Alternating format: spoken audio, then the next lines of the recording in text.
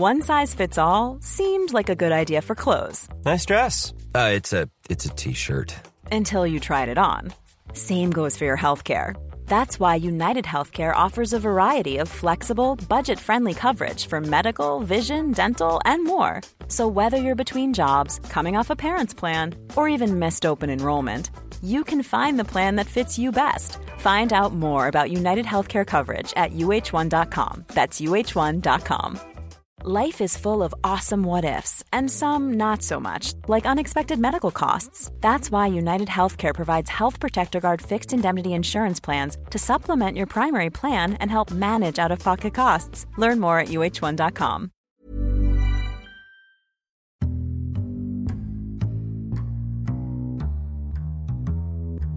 Welcome to the Insomnia Project. Sit back, relax, and listen as we have a conversation about the mundane. One thing that we can promise is that our conversation will hopefully be less than fascinating so that you can just feel free to drift off. Thank you for joining us. We hope you will listen and sleep. I'm your host, Marco Timpano. Follow us on Twitter at Listen and Sleep, and give us a 5-star review on iTunes, Stitcher, iHeartRadio, wherever you find us. I am very pleased to have in the studio with me a dear friend, a colleague, a comedian, someone I respect and admire. Ali Hassan, welcome to the Insomnia Project. Thank you very much, Marco. This is challenging. Is it? To keep my charged up emotions bottled up, but as it turns out, the hangover that I presently have is really lending itself well to this energy level. Do you have any hangover cures? I have Gatorade in the car right now. Gatorade. I'm sipping Gatorade is a big one. I cramp up a lot. Oh. Pretty much without fail, if I have a coffee and 2 beers, Yes. I'm going to get cramps like my in my goodness. toes, calves, somewhere. If I do 3 days of drinking in a row, it's going to be very bad. I remember once it was like 6, 7 in the morning. I was in Chicago, and I started cramping up right here. What would you call these muscles? The inside of your thighs? Yeah, here. I'm not sure what the muscle is, but inner thigh. Yeah. Well, the inner thigh, both of them cramped up, and I basically had to lie there spread eagled. Oh, my goodness. And, I was like, if anybody sees me right now, because a bunch of guys had come over to New York to visit us, so people sleeping in the living room, and I'm on the floor of the living room to Cramped spread up. eagle, Wow. but also going like... So a sight for sore eyes, in other words. Look, Exactly. I'm not a doctor. However, Could it be magnesium? A lack of magnesium? I didn't know about the magnesium. I know about potassium. Oh, maybe it's potassium. Okay, so you are. But magnesium wouldn't hurt. You know what? You started off with, I'm not a doctor, and you were right. I just, I randomly recommend magnesium to anyone who has any sort of, great. issue. They're like, I ran into traffic on the way here. You know what? Magnesium would help you. My father-in-law, it's water. Have a glass of water. Water helps. Everything, for sure. everything. It doesn't even matter. I think I broke my ankle. Have a glass of water. Yeah. Well, it can't hurt, right? I mean, Anything else could hurt. It can't hurt. Exactly. I will say this. Well, first of all, what is your drink of choice? Like, what were you drinking that It was brought on this? beer. It was Oh, just beer. It was like, but by the end, it was like 7 beers, and then it was like 12, 15, and I'm like, okay, I'm hungry. But we were in a little strip on this road where all the restaurants are closed except Pizza and 7-Eleven are open. Went against everything I stand for. Sure. And went to 7-Eleven and bought like $17 worth of different snacks for like the 3 of us. And first of all, what happens in those situations is everybody judges you and laughs at you and goes, what in the world? You got taquitos and chicken wings from a 7-Eleven, you're a disaster. Fair. And then you can count down 60 seconds pretty much. And before you reach 0, everybody's kind of digging in. Well, since this beef patty's here, I may as well. Not let it go to waste. Yeah. It sounds to me like you like to eat and drink. Sounds to me like you're a master of segues, Well, Marco. I wouldn't say master, but I know where to find one when I need one. The reason we mention that is tomorrow our podcast, another one from Insomnia Project, our podcast is going to launch. Very exciting. And it's called Eat and Drink with Ali Hassan and Marco and Timpano. I can't even say my name right. Well, you're excited. I am excited. You're excited. I mean, if that's not proof, then what is?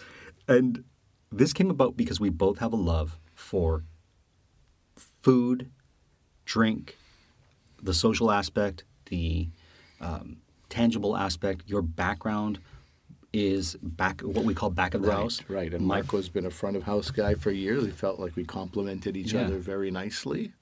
And you last night you sent me kind of your bio, which is what do you want to call it? A cathartic exercise almost of like, this is my life? Oh, God, what have I done? And I had to do the same thing. And I'm like, was that 2004? I know. Till 2007? 3 years I did that. I hated every day of that. You know what I mean? You have to go through that. It felt like a wasted life on paper. When I looked at all the random sort of Joe jobs that I had, I was like, I can't believe I did that for so long. Yeah. But it brought us to a podcast, which I invite our listeners of the Insomnia Project, if they need something to wake up. Yeah. Yeah, that's a passion-filled project. Mm-hmm. I think we can guarantee that. Yeah. Don't imagine we get email with people saying, thank you, Eat and Drink really has been helping me fall asleep. What the? You know, it's interesting you say that because there are people who listen to the Insomnia Project to wake up, or not to wake up, but while they're getting ready in the morning. I have some listeners who will email me and say, I listen to it because I don't like to listen to CNN in the morning. It gets me really distracted and I prefer to listen to something. Well, if you compare this to like that jarring alarm sound, like this is pretty much it's a really calm. I wouldn't have thought about that until you mentioned it. And of course, that's an obvious good fit. And we have people who use it when they fly, if they're on the plane and they find it difficult. They're difficult flyers or whatever you want to call it. They'll listen to it because it sort of distracts them from the takeoff and whatnot. Yeah. Okay. So much like food can distract you from various anxiety or anxious-filled moments, let me ask you, what is your go-to snack? Since we were talking about snack, what's the one thing where you're like, if I could have this whenever I eat it? When I go to a restaurant, if there's nuts and olives, I'm usually pretty happy because it's going to take some time for me to decide what I want, especially if it's a nice restaurant, more creative chefs in the back. Sure. So I'm starving. I want to have a drink, but I don't want to get loaded right away. There's nuts, there's olives, great. Now I'm happy. Get some chili roasted cashews and a variety of olives. And now I'm Interesting calm. You mentioned cashews since that one's not a nut, but rather a legume. What is your preferred nut or / legume? I was just showing off there, by the way. You're definitely showing off, and I'm gonna have to cross-check that. Because Marco does something where he goes, with great authority, he delivers some news, and then he goes, I could be wrong about that. Yeah. You always have that lurking in the background. Either you say it or then you... I often say take it with a grain of salt, too, because A, I love that expression, and B, it sort of discounts any sort of validity to what I'm saying. I'm hoping this one is heavily salted because I want cashews to be a nut. Mm-hmm. Because there is a program, if you want to call it that, my wife and I follow from time to time. We're going to be following it called the Whole 30. Mm-hmm. You have to give up legumes, but you can eat nuts. So you may have ruined my life. I'm sorry. Anyway, I'm good at that too. You mentioned Chicago. Yes. You lived in Chicago. Yeah. I love Chicago. Tell me about your Chicago. My Chicago is about to be ruined because I'm planning a vacation there with my wife and daughters in December. We're going to have the opposite of a time that I would have if I was alone. Okay. They're not going to eat oysters with me. They're not going to have, my wife's probably not going to have a dirty martini with me. She's not, Is it the Pump Room? Is it the Pump Room? There is a Pump Room. Yeah, that's famous in Chicago. Yeah, sorry. I think, is it famous? I think Sinatra, Ella Fitzgerald, everyone. There was the Green Room. The Green Mill. The Green Mill. I'm thinking the Pump Room. Okay. Well, look, there's two places you got to go, whether your wife comes with you or not. But anyways, you were saying, sorry. But Chicago to me is like a city that took its music and its food so seriously. Like they just weren't messing around. Yeah. Of course you can find a generic, but and then there was this diversity of you can find just the best tacos I had for $2. $1.50. This is 2000, 2001. I'm sure they're $3.50 now. Sure. But, for $1.50, so less than $5, you get 3 tacos with steak. The steak's obviously been marinated for a long time or pounded in a way where it's like just perfect. You're not chewing it for too long. It's just great meat with a couple of different salsas, some onions and tomatoes, and you're off to the race. And now you're like, why have I wasted time with all this fast food in my life when these options are here, And then if you wanted to sit down, obviously Charlie Trotter was a big thing. The reservations, it was like 3-4 months before you could get. And, there was like 5 of us who wanted to go together. And I was like, I think I'm going to cheat on these guys. I think I'm just going to go alone. Like this 5 thing is really jamming us up. It's really going to create issues for us getting a reservation. Because it's hard. Seating 5 is harder than seating 6. Of course. But my gluttony is such that I'm like, if I go with 5, I can try 7 different dishes. If I go 1, I can only try 2, maybe 3 if I push it, You say gluttony, I say appreciation for finer things in life like food. Thank you so much. So, and I can thank you because you certainly brought some insight to cooking, food, particular South Asian cuisine. Mm-hmm. So great. So this will be the last plug I have for Eat and Drink. Listen to that, and you'll hear us get into little scraps and whatnot too. Sure. On different opinions. Sure. That'll wake you up. That'll wake you up. I should mention, not necessarily I should mention, but I want to mention that you're also the host of a great program called Canada Reads on CBC. And I mentioned that for our international listeners who may not be aware of A, the great authors that we have in this country where we record and broadcast from, B, this program, how great it is and how unifying it is for the nation, and C, your great talents as a host. So let me ask you this. Canada Reads, what does that mean to you? Well, I'll explain to people who won't be familiar with the format. It's 5 personalities, Canadian personalities of varying degrees of celebrity. They pick a book by a Canadian author, and they say, this is the book that all Canadians need to read, right? They follow some theme typically for the year, and they say, last year it was about empathy. Which the world needs Which more. the world needs. So it was a great theme to have, and people have less and less empathy. It seems like people can't put themselves in other people's shoes. It's just like this complete lack of compassion we see way too often, or we hear about so often. So the theme was along those lines. And so we got introduced to a number of different, you start with this long list of books, and then the celebs, these personalities, they zero in on the one. They're like, this is the one. They champion the book. They champion the author in the book. Yeah. And then there's 4 days of lively debate until there's one winner. Every day somebody gets knocked off. So that's the unfortunate and cool part. It's a game show format, so that's great.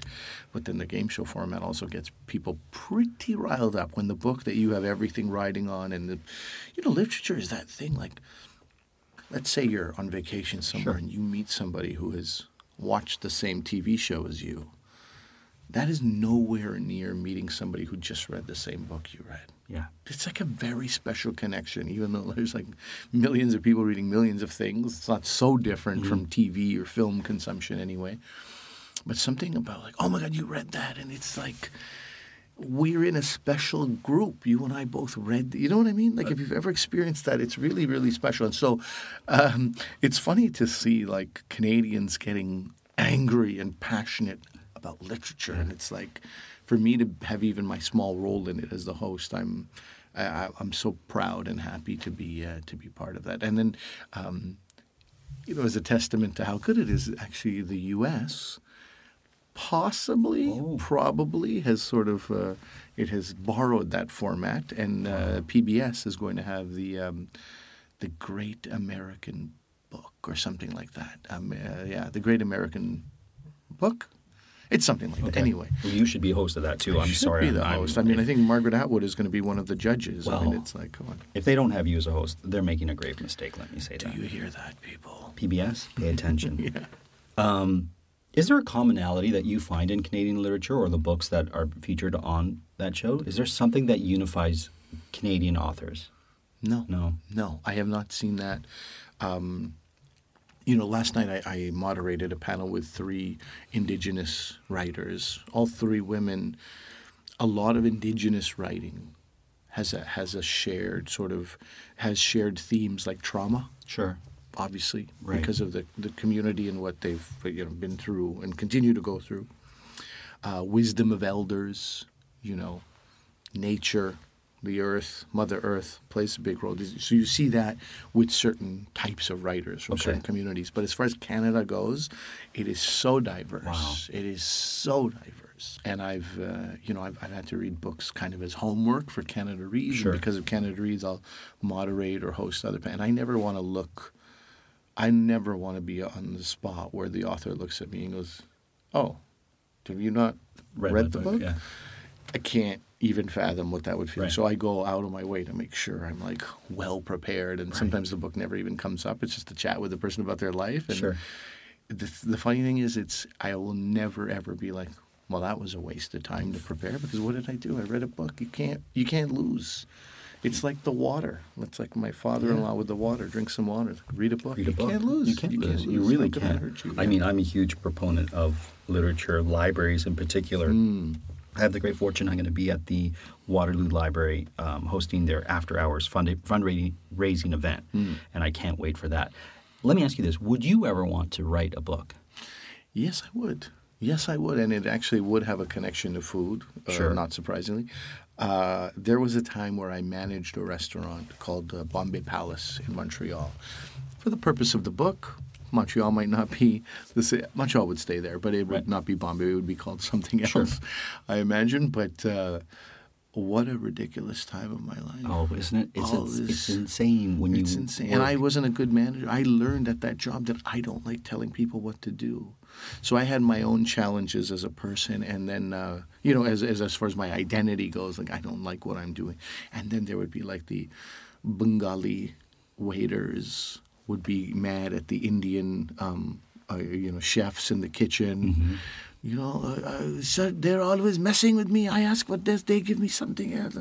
Like just constant war. And I was like this Pakistani mediator between these Bengalis and Indians. And I was like, how did this happen? And just real cast of characters. Well, I'll tell you one story just to give you an idea of what we're dealing with This here. could be a chapter from the book. I'll transcribe this for you. Exactly. So there was a guy, Sammy, Bangladeshi dude. Side note, Scottish accent. A customer once told me that guy is not from Scotland. I was like, what? She goes, I just asked him where he's from. He told me where he's from. I asked him if he knew a place. And he said, I think, I have heard of that, actually. And she goes, it's like somebody in Montreal saying, yeah, I think I have heard of the Olympic Stadium. Right. Of course. She's like, he's not who he says he is. I'll tell you that right now. Yeah. But this guy, thick Scottish accent, Sure. It made him charming. It got him the best tips. People loved him. Is Sammy in? They would ask for him by name. They wanted to be served by him. But who he really was, we don't know. So anyway, mystery. What do you like in books? What do you gravitate to? Is there a type of fiction, nonfiction, or something that? My attention span is such that short stories are my favorite. Okay. I really love short stories, and I feel like I get more out of them because I'm so, I'm like, 19 pages. This is amazing. I can read every word and really savor it. Whereas in a longer 400- or 500-page book, it's like, there's chunks where it's like taking a long drive, and at one point you're like, what have I been doing the last 10 kilometers? Right. I literally just feel like I just woke up. You know what I mean? Sure. Sometimes it's like that with books where you're just, particularly when it's like very heavily descriptive. Yes. That's not for me. And with no disrespect to the Margaret Atwoods and the Alice Munros of the world, I get it. It's cold and it's gray. Sure. I don't need 5 pages to describe that. People love that. I'm very, very, I'm a big fan of short stories. But if they aren't short stories, I'm a big fan of dialogue. Okay. I love a lot of dialogue. I love hearing people, communicate with each other as much as possible in a book. That keeps me really, really engaged. And I think those are the things that conquer my poor attention span. My attention deficit is conquered by dialogue or And your love for dialogue bleeds into your ability as an actor and your performance, right? So I'll it read a stands to reason. script with great passion. In fact, some of the printing that you do is on the back of these sides, That's these right. scripts, and I'm almost more interested sometimes in reading the dialogue. Hey, what was this? What was on the back of this? Yeah. Sure. Yeah, I'm also enjoying script writing. I've been doing a fair amount great. of that in the last 3 years. There's a which is- great book I'm going to tell you as a scriptwriter that I think every scriptwriter needs to purchase. And I have no connection to the author. I couldn't even tell you the person's name. But it's called The Hollywood Standard 2. Two. Two. It's the second publication or second Okay. edition of it. And the reason I say 2, and I'll show it to you because I have it upstairs, is the book is larger. So the actual size of the book, the physical size of the book, is the size of a standard page that you would have on a script. Mm-hmm. And what it is a resource book of almost like an encyclopedia when you need to know how to write dual dialogue while one person is on the phone and the other person is off screen. Very You good, flip very to that tricky, little yeah. chapter and it'll Yeah. tell you, it'll show you and what it would look like on a page because it's the exact size of a page. Right. Any little thing where you're like, how do I write a scene where the person is a ghost and can only be heard by one person in the scene, my right? God. And so you look it up and it'll tell you. It's there. It's there. They've thought of and it about can be everything, something yeah. as simple as how do I write a scene that the interior is in a car. And Yeah. it'll tell you to something much more complicated. And it has been, I took it out from the library because I get most of my reading from the library. And after I read 3 pages, I'm like, buying I this. need to buy Yes, this book. Yes. And that was that. And, you know, that's particularly important because I'm sure you know this. There's some people who are like, if something's written a certain way, I'm not even going to read it. You know Sure. the way a resume is thrown out when it has a spelling mistake? Yes. So somebody goes, why are they putting entire action paragraphs in bold? Why is Right. this all in bold? I'm not going to read this. Amateurish, Sure. right? Or why is somebody's name not capitalized the first time we see? Why is this written like this? Why wasn't this a reveal? What is it? Why are 10 scenes in a row cut to? Why is Yes. all the transition cuts when it shouldn't? You know, all these kind of things get somebody annoyed pretty quickly. Of course. If you're not following format, it's fairly rigid, the industry in that case. You can't do your writing can sing in a variety of ways, but as far as convention and format goes, there's not too much room for movement there. And it stands to reason if you're a person who's reading script after script after script, you need that sort of standardization in order to get through them in anything or like to be able to comprehend them in a manner which is relevant to film. Because you can visualize when you see the interior classroom day. You already know what's going on there. You don't have to. Yeah. It sort of registers quickly, Yeah. and you sort of need that convention in support of people Right. who make sure that scripts are standardized like that. I'm sure I mean, you must have seen this where somebody goes interior classroom early morning and people lose their mind. It's Sure. like day or night. Yeah. That's it. It's just day or night. There's no early evening. No. There's no middle of the night. There's none of this. And right away you make that mistake and you're regarded as like some kind of a buffoon. Yeah. Yeah. Yeah. Less than, if you will. Less than even. The Hollywood Standard too. I Yeah. will keep that in mind. I'm gonna show it to you Yeah? before you leave. Okay. Sorry for the rest of our listeners, but then again, just use your library card. See if it's for you. I love libraries. I do. I just did a fundraiser for Vancouver Public Libraries. Oh, wow. They opened up these 2 new floors that had been occupied by the government for 30 years or something. And these floors have been transformed into this beautiful, beautiful spaces.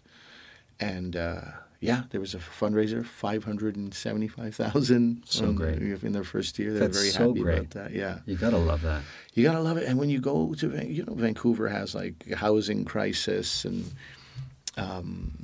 this huge disparity of wealth and Sure. homelessness and opioid issues, and the library takes everybody. Yeah. Library takes everybody. It's like a safe haven. Yeah. You come in, you look like you've had a rough life, not just a rough day, and there's somebody there to be like, is there something I can interest you in reading? Sure. It's unbelievable. It's a beautiful sort of equalizer when you have access to books Yeah. and other resources that a library does. And you see in every library I've ever noticed, whether I was in New York, whether I was in Berlin, or whether I'm at the little tiny library that's just up across from my street. It's the smallest, most quaint little library, and I love it. Yeah. And you see people who speak the language, people who speak different languages. You see people who are tall, people who are short, people who are round, people who are thin, people who are, every different type of person in there. Like you said, people who are wealthy, people who aren't wealthy, kids, the elderly.